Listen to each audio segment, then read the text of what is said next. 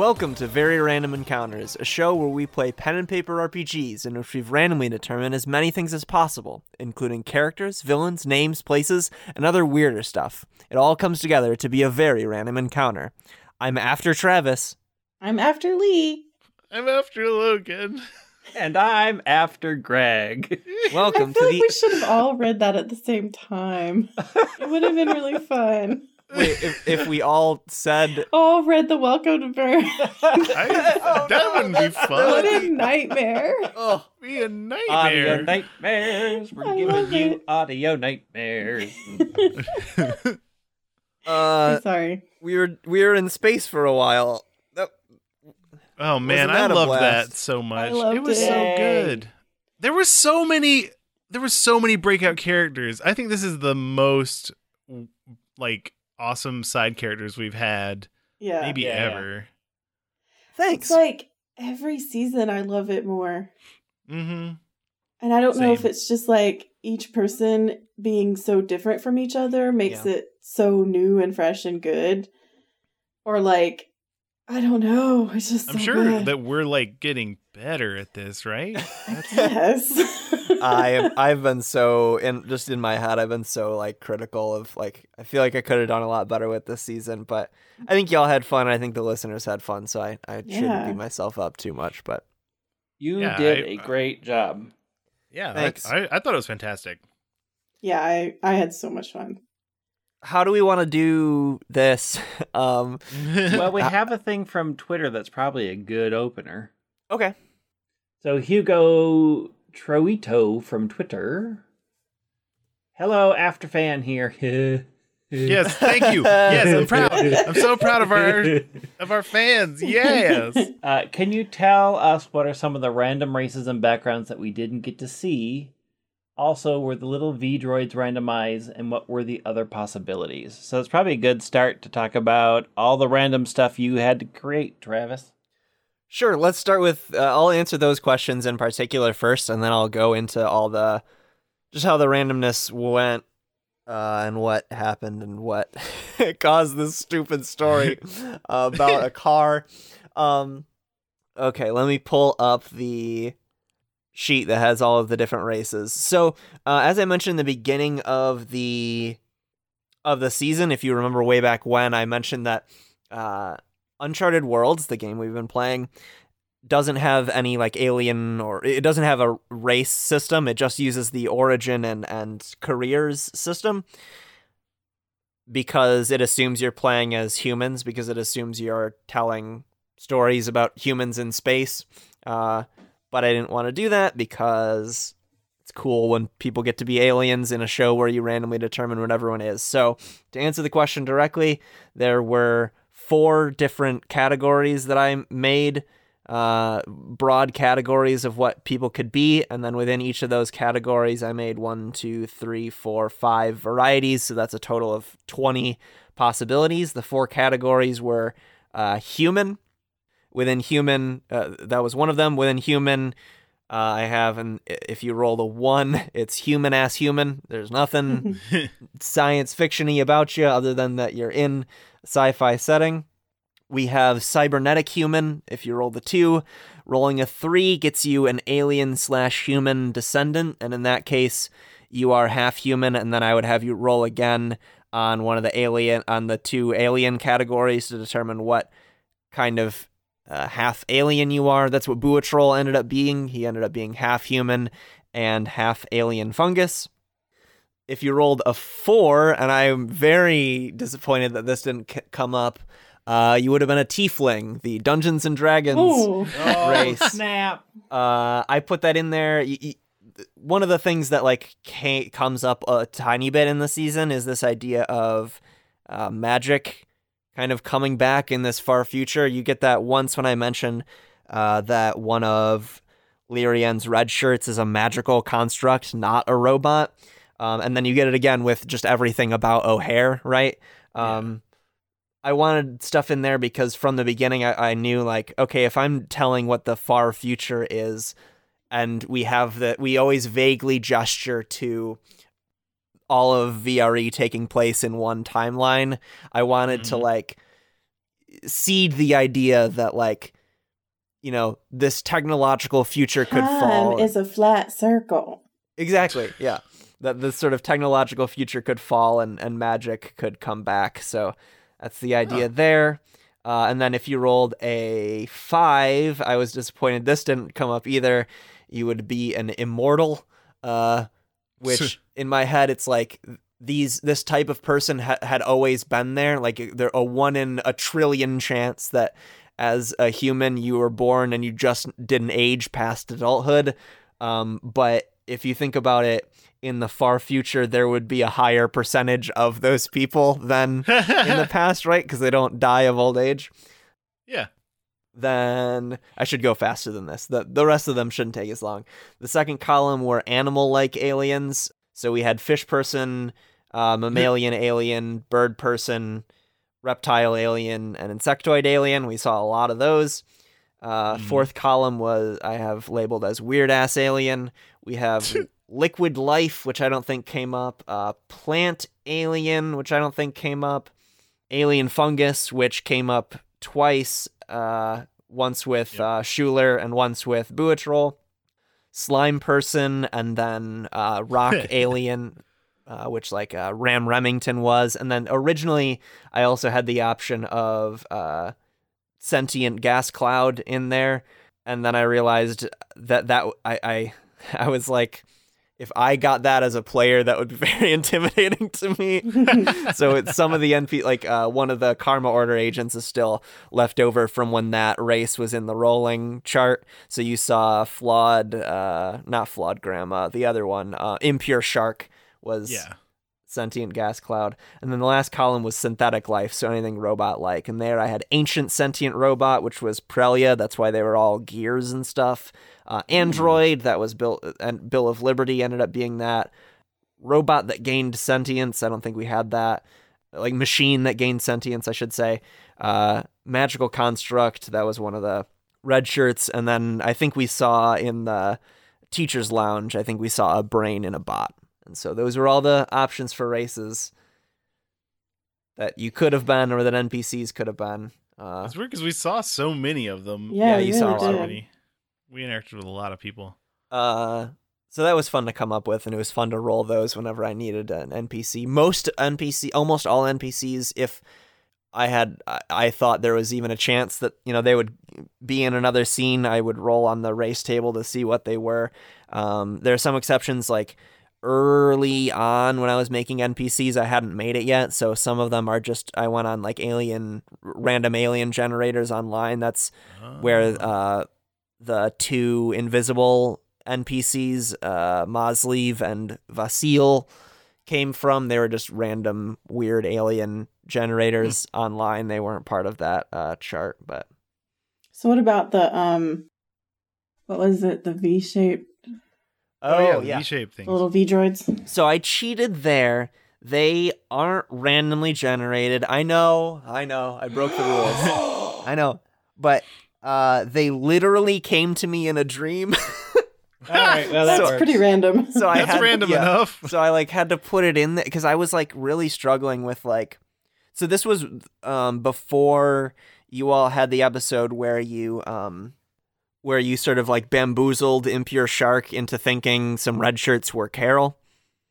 And I thought for sure we were going to have a space battle in the next episode, and I was like, shit, I don't know what it looks like when a Karma Order ship attacks you. Like, I don't, like, what does that look like? And, you know, I was, you know, talking to, and I'll get to this later, I was talking to the person that helped me make that faction, helped me make the Karma Order, and we couldn't really figure it out, and I was, like, stressing over it and thinking about it as I was falling asleep, and apparently in doing so, I started, in my dream, I dreamt of this, this white flapping V-shaped thing that walked around, sort of moved like claymation and spun around, drilling into things, and that terrified me, and so I had to put it in my thing. Yeah, I think that's sufficiently random. Can we talk about how great it is that we came up with a show idea for these people that like go around killing things and then like really just were like, no, we don't really like to kill things. except for Carol. Hey, now. Yeah, Carol does. I think one of the questions, there's a question that relates to, we can transition. Isn't there a question in there that's like, about hey, combat. What about the system and combat and stuff? I think that's a good dovetail into that question. Let's see. That's from K. Adam K. Yeah. Yeah. Do you prefer role-playing systems with or without combat? This season and the Cthulhu season had much less encounters than the Marvel or D&D shows. They seemed to rely more on dialogue to push the plot along, which was entertaining, but I felt like the other two opened themselves up for more dice rolling, which led to more randomness and more unexpected situations, i.e. Red Minds, Fail at the Coffee Shop, and the Steam Babies.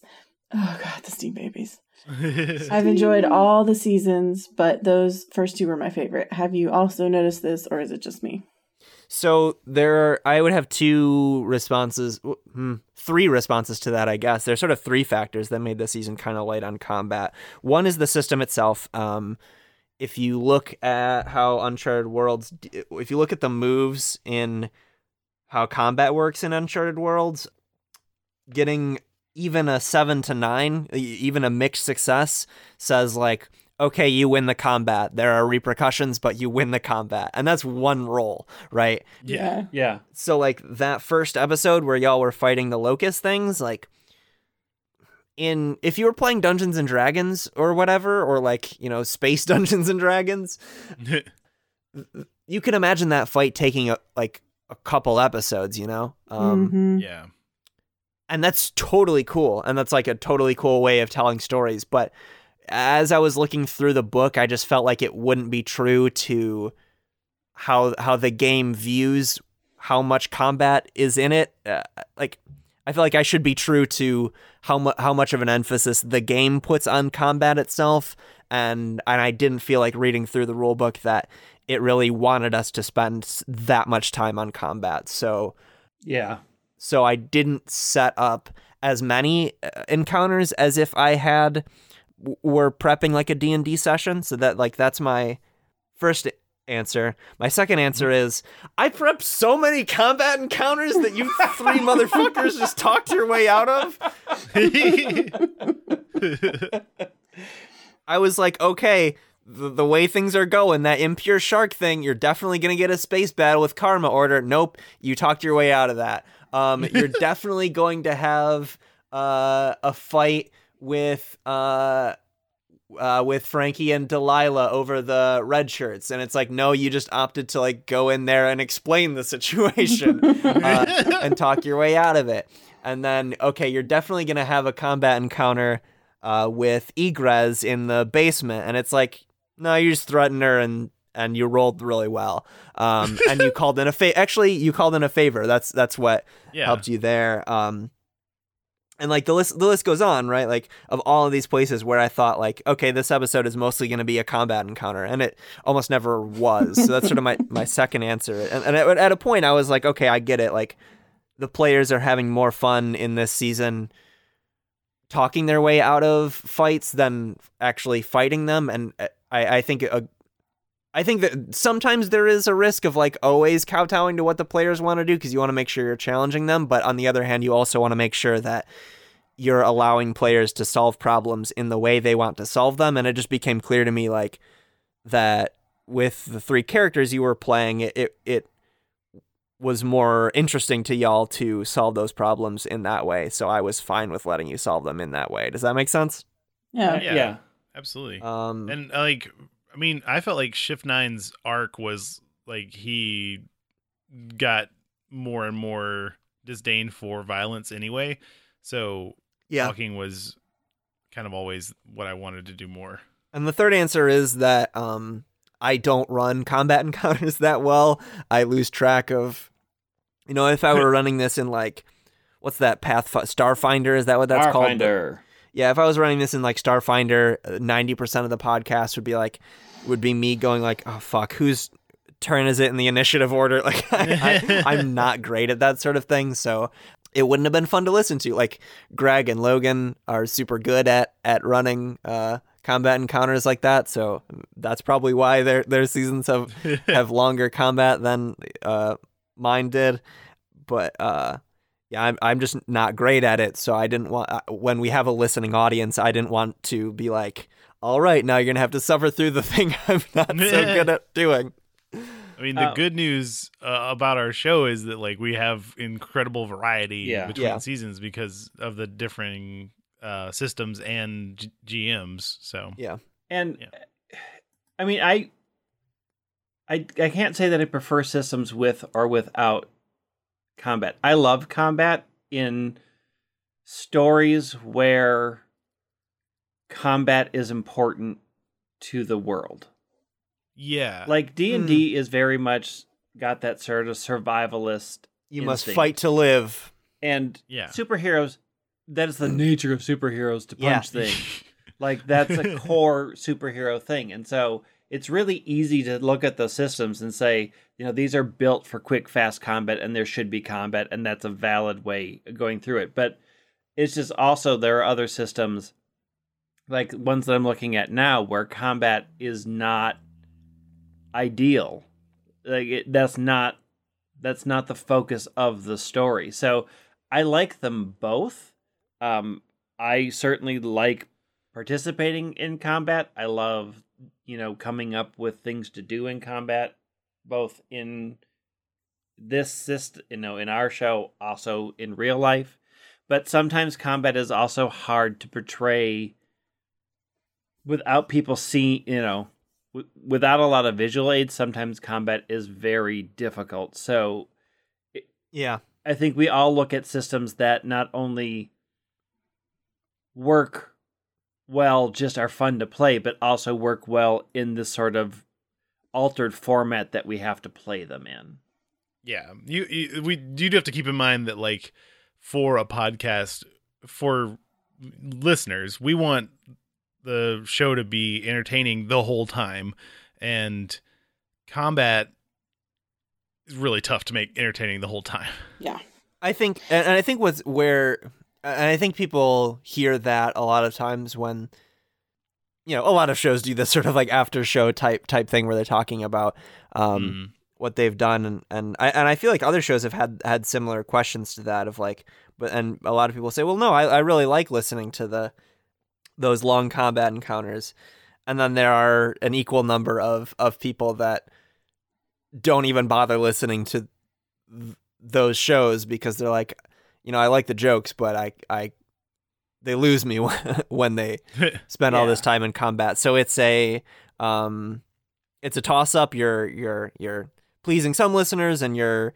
alienating others. So I think with our show, since we're changing genres so often, I think it's only suitable that we have some that are, you know, tactical, combat heavy seasons and some that are not that. Yeah, I mean, it's going to always boil down to what random story are we trying to tell? Yeah. Yes.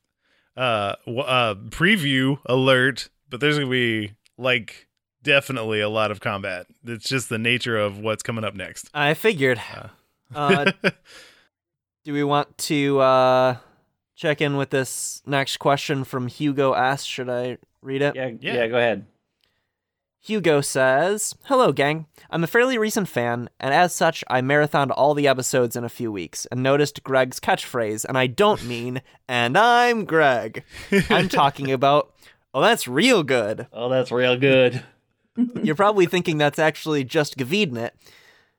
Gvidnit's catchphrase, but if I'm not mistaken, Greg says it on every season, including the many in-between seasons, excluding the ones he is DM'd, although he might have said it on Superheroes.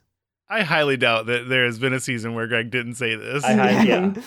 What I wanted to ask is if this happens subconsciously, is it something Greg just says in his day-to-day?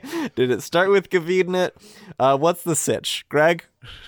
So, I tend to pick up phrases from the media that I'm consuming.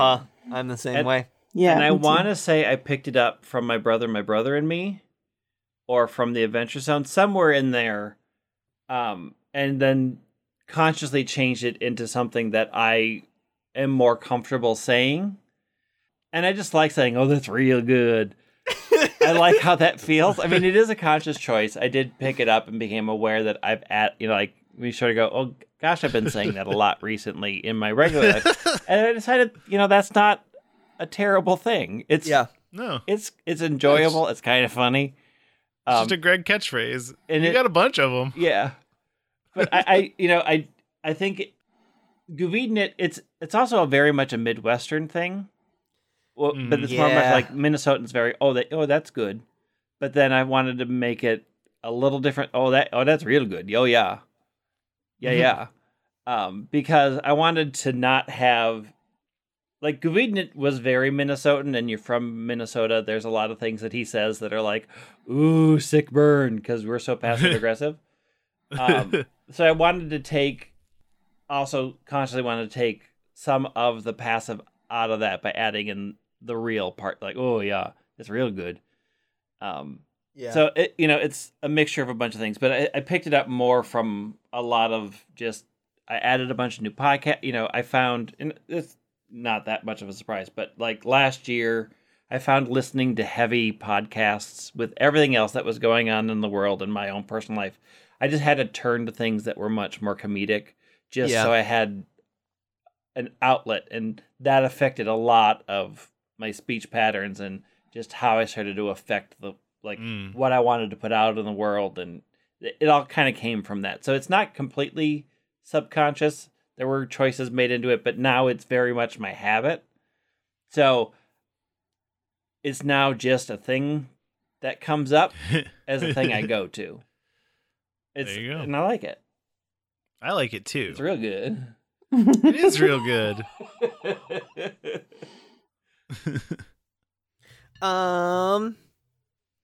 Should I keep reading, or do we want to take turns reading? How do we want to do this? I think we should do I was gonna say we should do the last question like towards the very end, and then let's talk about some more stuff. What do you want to talk about with characters? I mean, what do we normally talk about? Yeah, like what brought about Shift 9? What brought about Shift 9? Yeah, like what fed into Shift 9? Well, the roles were, they just seemed to imply somebody who was unsatisfied with themselves and then like went through extreme steps to change that, So I thought that somebody like at the end of that, they'd be very proud of who they were, to the point of, like Higher Being is kind of, like you said when we were doing the show, that says everything you need to know about Shift 9 right at the beginning there, that he's pretty full of himself.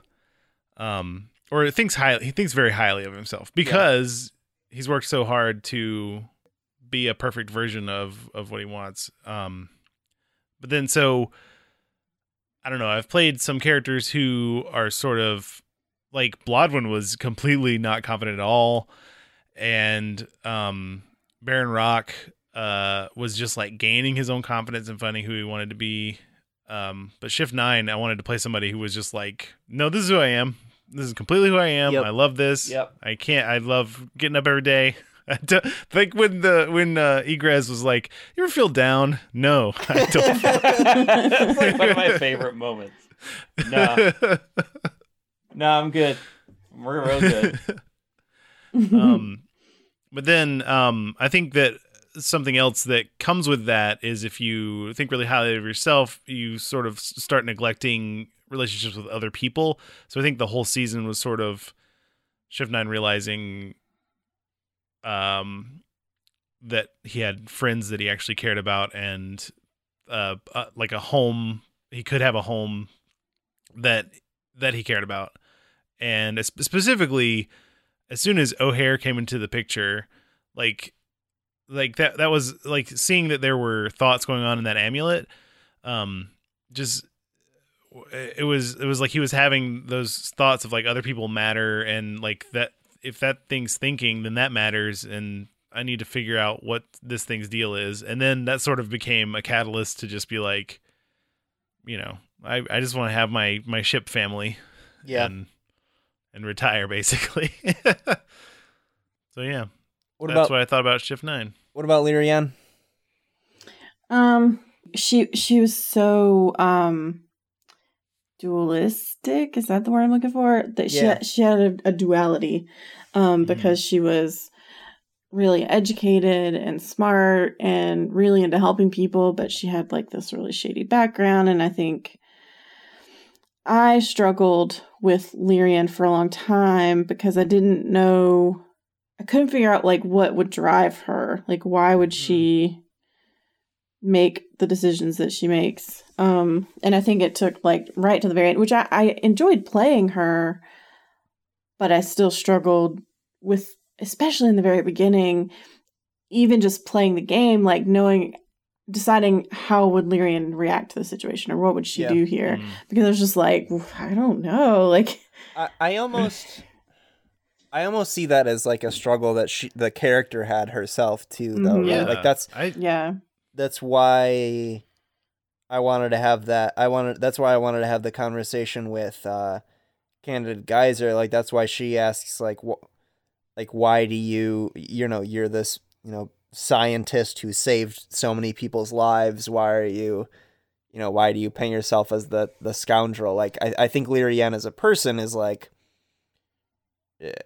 she also doesn't know how to reconcile that duality. And I think at the end of the story, like where you say that she like builds like those hospitals and things, I think she's found a way that she, like, in a way, like hospital work is more on the ground work, where your background as a scoundrel is actually helpful, even though it is in the more academic sort of chemistry side of things. Like, I think that's work that sort of reconciles those two things. But I sort of saw Lyrian as a person who, even though she's this really like cool and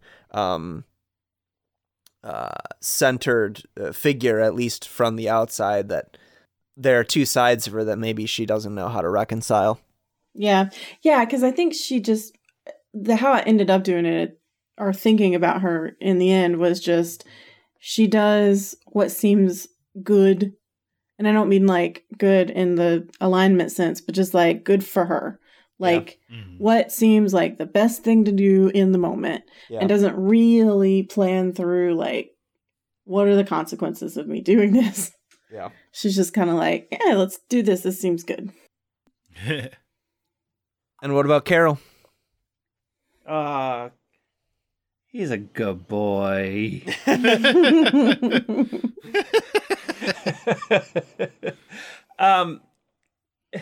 Carol was both like not complicated and extremely complicated at times. I sort of envisioned from just, we kind of, when we rolled what he was, and it was like, oh, he's Space Blackwater.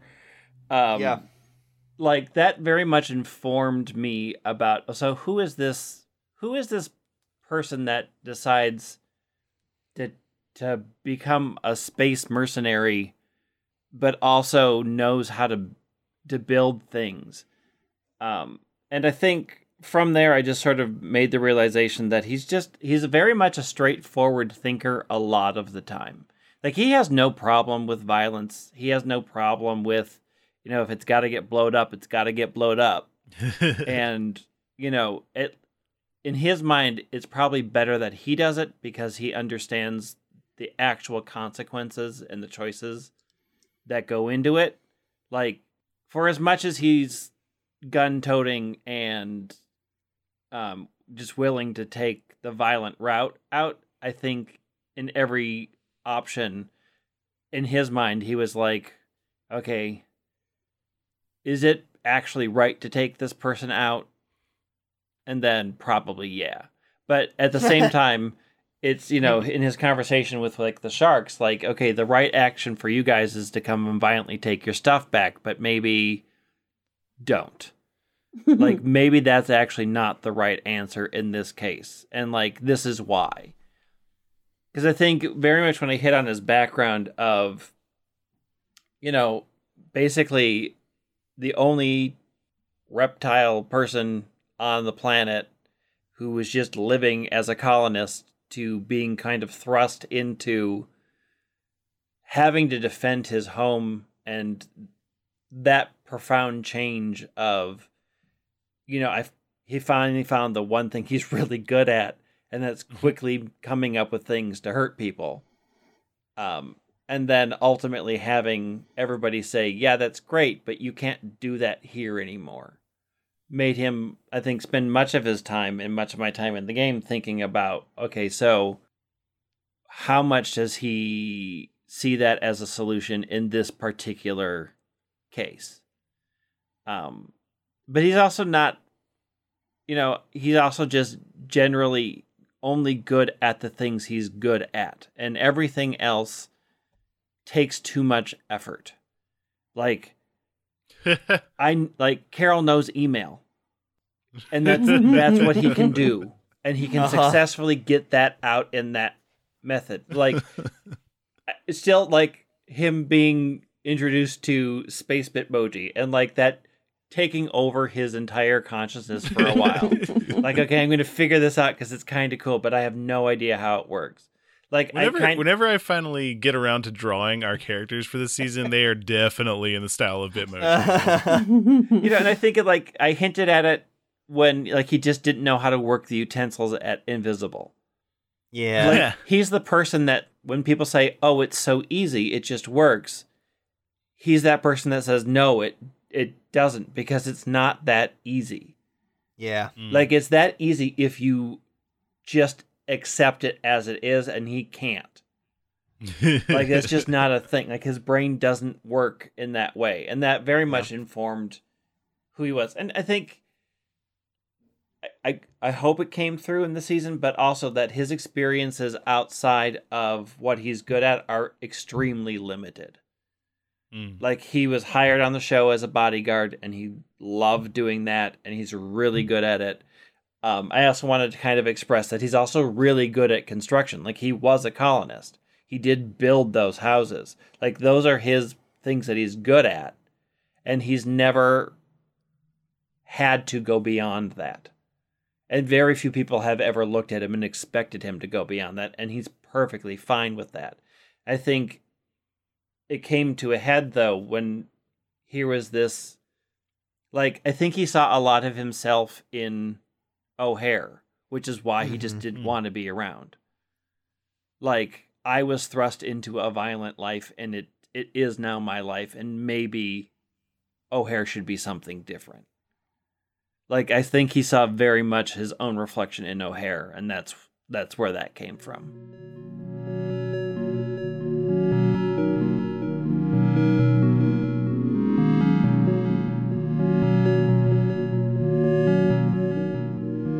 Hey, it's Travis from the future. I just realized that one of the things we don't end up mentioning in this after show is anything about how O'Hare came to be.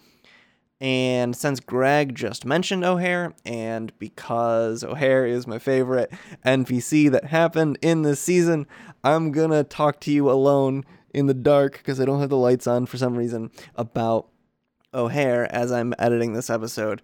And you're going to hear it right now. So, if you recall, O'Hare kind of happened because Logan decided to have a scene in that one episode where all the players were dictating who they wanted to have a scene with, and Logan said he wanted to have a scene with the amulet. So, some of what I had already planned for the amulet had to change. So I'll tell you what the roles had for the amulet to begin with, and then I'll tell you how I made some additional roles to adjust that circumstance when Logan made that decision. So, when I was originally setting up the season, I needed to have a reason for all of the factions to get involved.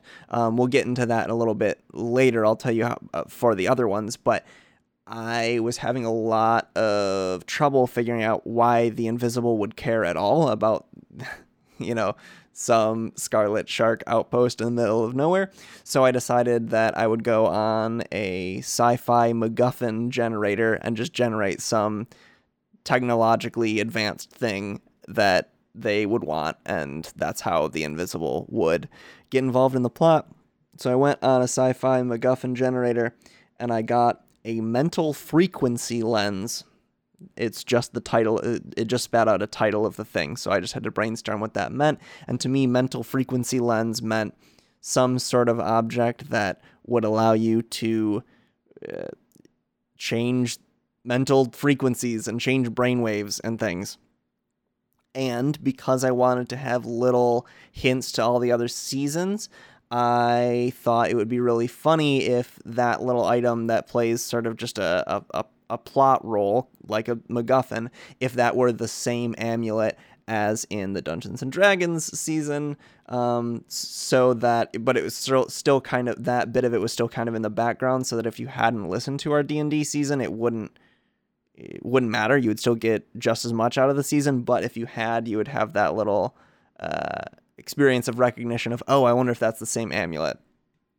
And so in my head, because magic is kind of coming back in this far future, this amulet that was broken countless millennia ago by the heroes of the D&D season, the I won't spoil what happens in the D&D season, but some of the energy of the thing in there in the D&D season, in my head, sort of would come back a little bit, and that's what causes this amulet to be a mental frequency lens. But in my head, it was just like the remnants of that thing. And then when Logan said he wanted to have a conversation with it, I knew I had to go a different direction with it, because I didn't want it to be... I never want, and we never want, those little references to other seasons to become important to the plot in any way, because we want to make sure that you can listen whenever to whatever season. So I had to pivot a little bit. I still think there's like a fan theory way you can make it make sense. There's a headcanon that you can have that can make it all make sense, but I'll leave that to fans. But so what I did is I thought there's some magical creature, some magical powerful creature that's sort of been incubating in this amulet for a long time, and as magic is awakening, maybe it's starting to wake up too. And that in my split second thought about that, it kind of reminded me of a baby. And the name I rolled when I went to random god name generator was O'Hare, God of Children. So that kind of just solidified that thought in my head. So O'Hare's a god. That's fun. Anyway, that's O'Hare. Now back to the rest of the after show. Just thought you'd like to know that. See ya.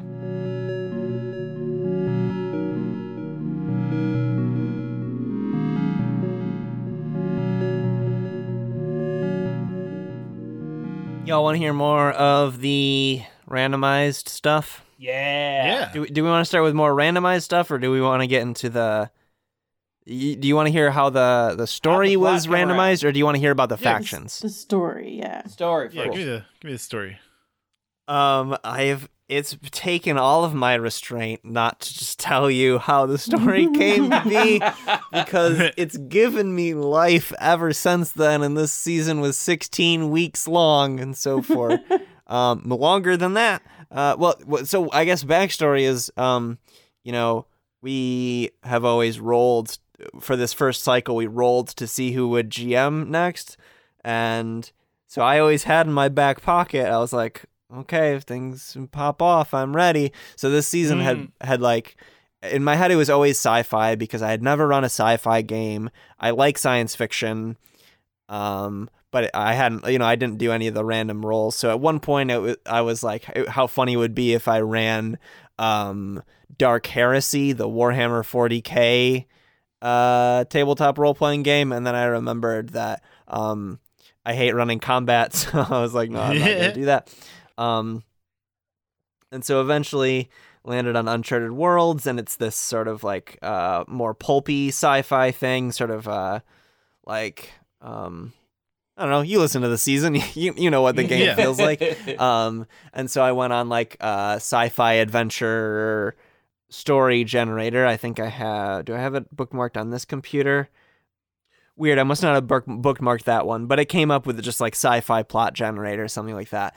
And the one I found spat out, for some reason, every time you cycle it through, it would send out 2 results. And I was like, well, I just need the 1. But the things it gave me were really good in fitting. Like, one was like a really discrete event, and the other was kind of more nebulous. So I was like, okay, I can use the discrete event one as like inciting action, and then I can link it to the more general one that is then going to be the main plot then. So the inciting action was a platoon of intelligent insects attack an oil refinery on Titan. Wow. So that happened. And then the other one, and I don't even have this in front of me, I just remember it word for word because of course I do, and you'll know why when I say it. The other one was, a soldier falls in love with their car, and their forbidden love causes a war. And I'm like, fuck yeah. Yeah, it does. That's too fucking good. Wow. Man, you made that happen, though. And so, at first, so then I like rolled for setting. Like, Titan is already a real place, so I couldn't like fake too many things about that. So for Ariana Prime, I did a random planet generator, and I got the name Ariana planet name generator and got Ariana Prime, and then I rolled random details for the planet and got that there was a poisonous atmosphere, and that the other detail was that it had I think the wording was like abandoned spaceships or something like that, and so that's what I molded into. The spaceships are the homes in Daydream Station. Mm-hmm. And the idea of Daydream Station is this weird 1950s American dream utopia thing didn't crystallize until so when I had rolled all the factions, I was struggling to like figure out the faction system. From what I've seen, is the thing that people maybe have criticized Uncharted Worlds for the most. Like it talks about it like it's this big part of the game, and yet it's like there's so few mechanics that actually relate to the factions that it's hard to implement them. So, and I actually kind of found that struggle myself as I was planning out the plot. I was like, why do these factions give a shit about this person falling in love with their car? And then I remembered that the text said a soldier falls in love with their car, and their forbidden love causes a war. And I looked at the list of factions, and one was called the Scarlet Shark Soldiers. And they were already a faction that was like this, anti-capitalist, redistributing wealth faction. And I was like, and so I talked to the person that helped me make Scarlet Sharks, and I was like, hey, what do you think about this? It says soldier in the title, and he was like, I guess I'll just say, my brother DJ, you can follow him at DJ Wheeler on Twitter. He helped me flesh out the Scarlet Sharks, and he was like, oh, they would totally be opposed to that idea of obsession with one's own personal belongings. So they would that would be tantamount to blasphemy to the Scarlet Sharks. So that's kind of where that whole idea came from. That's amazing. It really like that. Man, what a beautiful story. So you mentioned the faction, like that DJ did the Sharks. So what about the factions? Okay, so the book has its own way to generate factions. It has you generate 2 adjectives and a noun. They're like tables that you roll on to generate them. I have them written down, but I think I have it all memorized anyway. Let me, but I can pull that up. So there are 4 factions, and I had 3 people help me with them, and I just took the last one. So we'll start with Scarlet Shark, since we were just talking about them.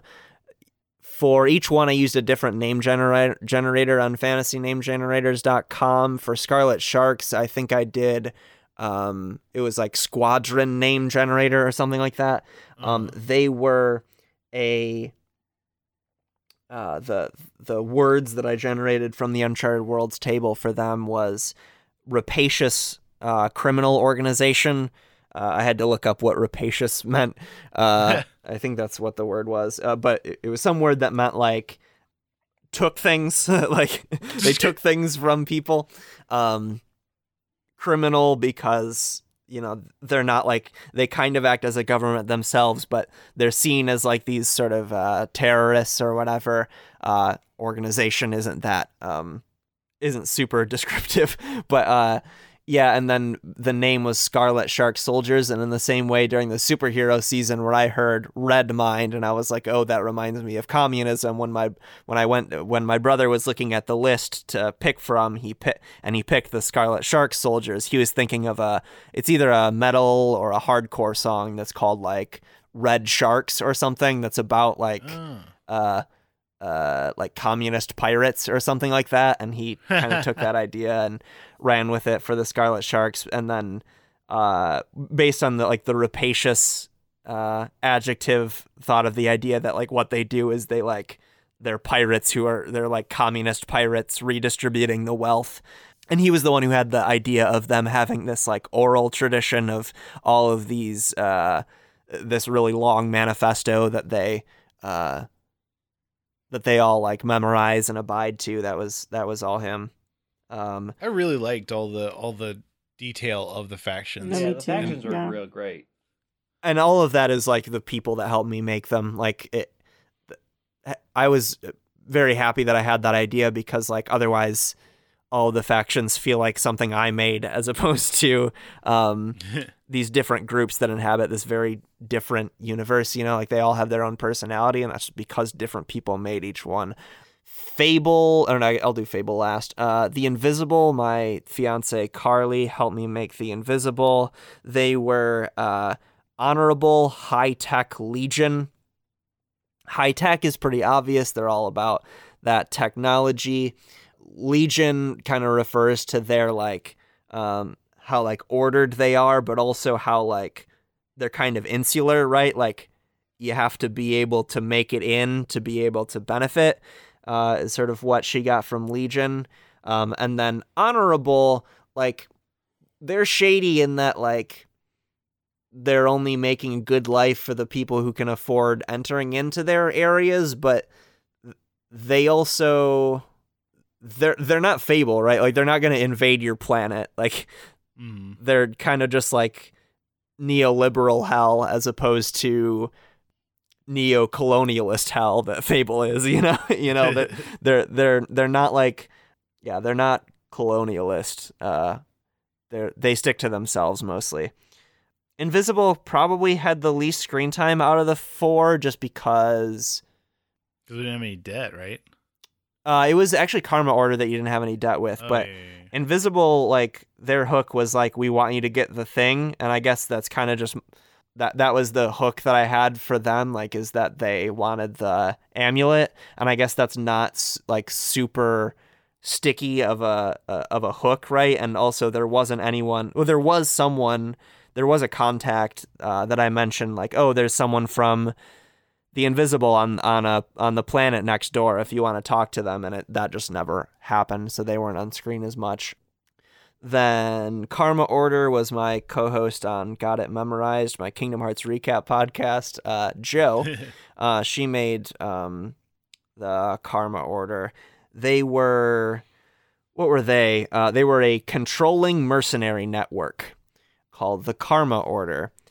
The name kind of says it all already, but add in controlling, and I think that shows that like that they have this system of this like point system. That's where that idea came from, and not just like basing it on your good deeds and your bad deeds, but actually like assigning a score to that. That sort of came from that controlling adjective. Mercenary is the detail that, you know, they do like, you know, judge whoever has the lowest points or whatever, but they'll bump someone up in the pecking order if an outside group pays them to do so. That's how they earn their money. And then, yeah, the last noun order doesn't, or controlling, network, that's what it was, controlling mercenary network. Network kind of described how they were like a little bit like decentralized. Like, sure, they have like bosses or whatever, but it's more just like these agents kind of act independently. Fable was the one that I did myself. They were a defiant expansionist council. Whoa. Which that was the one that was most most puzzling, I think, which is probably why it was the one that no one picked when I was offering it to the people around me to hey, which one of these do you have an idea for? But I was glad that I ended up with it because I'm happy with how Fable turned out. I think they're interesting. Defiant is what clued me into their radical individualism that like everybody gets to choose whatever they want. Fuck you if you say like I don't want this. Like you get to have exactly what you want. That's how like Defiant read to me. Expansionist, like we kind of see that in the finale, and we see that all over. Like they're just they just are gonna build their influence, take over more planets. They're always doing that. And then Council to me describes governments with multiple people, so I kind of thought of that as that's why there's Fable has that element of like bureaucracy. There's like as I got that from that last word, Council. Yeah, those are the factions. I don't know. I feel like I was talking for a long time there. I am fading fast, so let's so we have one more question, and then we should probably talk about next season. Cool. Yeah. It says, this is from Tommy H. Have y'all considered playing Fate Core?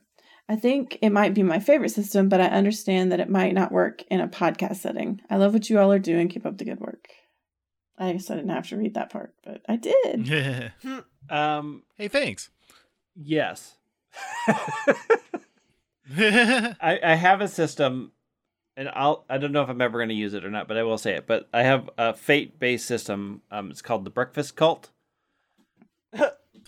which I love, but it's a Cthulhu season again, so I have to sort of look at it. Be a while. It will probably come back up in the rotation, but like there's no way I'm touching like the near perfection that was already the Cthulhu season. Yeah, but yes, I mean, I have looked at Fate systems. But, I mean, we'll probably get to it eventually. I do like the system, and we've proven that we can make just about any system probably work. So I don't think I'm necessarily scared away from it, but I just haven't found the right time or system to bring it in. Yeah. Cool. So what do we want to talk about with next season? I mean, I don't know. I guess cat's out of the bag. It's you. It's Logan. Yeah, it's me. Oh, can I say one more thing? Yes. About the randomization. All of the different factions had different types of name generators. Whatever. Not super interesting. The one that's very interesting. Someone sent us a while ago a list of a neural network was fed a whole bunch of Halloween costumes and spat out what its best attempt at making more Halloween costumes. That's where Fable names came from. That's why in the faction intro episode, the character's name is Fairy Batman, and that's why Bill of Liberty is called Bill of Liberty. Okay, I'm done. That's amazing. Do we want to do a preview of next season or anything, or say what we're gonna do? But we always say like what the next full season is gonna be. Yeah. Yeah. So it will be D6.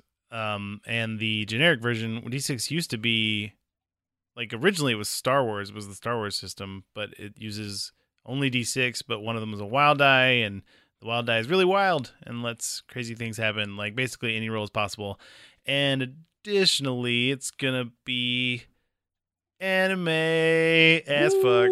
So when you've been describing it to us, you've also been describing it as like it's magical like, youngster anime. Yeah, specifically, right? it's like a magic high school, sort of tale. So that should be fun. It's gonna be That's exciting. I'm pumped. I have a question. Are we just gonna do it in the order that we rolled the first time? So is it gonna be like Logan and then Greg and then something that I'll do and then Travis again? Probably. Probably. Yeah, Okay. I think Unless you don't want to GM next cycle, because I know you didn't have a... Don't think I want to, but I think there's room for maybe doing something. I don't know. I mean, I haven't thought about Or it something a lot, short. Who knows? Maybe you just do a shorter season. Yeah, something. Sure. Something. I mean, we got time. We gotta get through whatever bullshit I put y'all through. Yeah. And given that every season has been longer than the previous, like it'll be like 4 years. Hey, let's take a time out to say, like, this is like we've described this as our first cycle, but like, bravo, gang! Yeah, we all did a great job. We did. I love this show so much, Yeah. and I love y'all so much, and this show's great. Everything's great. You're all Cool. the best. Did you all have fun going to space? I loved going to space. I had a Yeah, blast. I really It ruined did. my plans to run Star Wars. Oh, I'm sorry. I'm kidding. That was in the docket, but not anytime soon.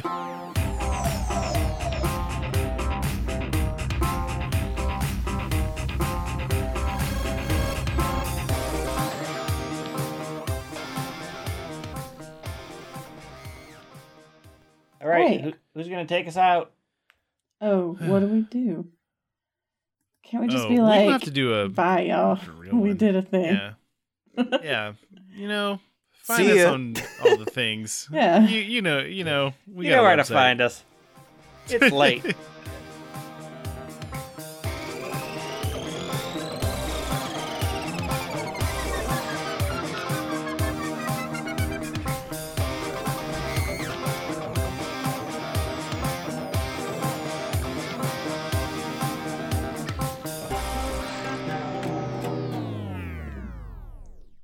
Oops, I closed time.is. What?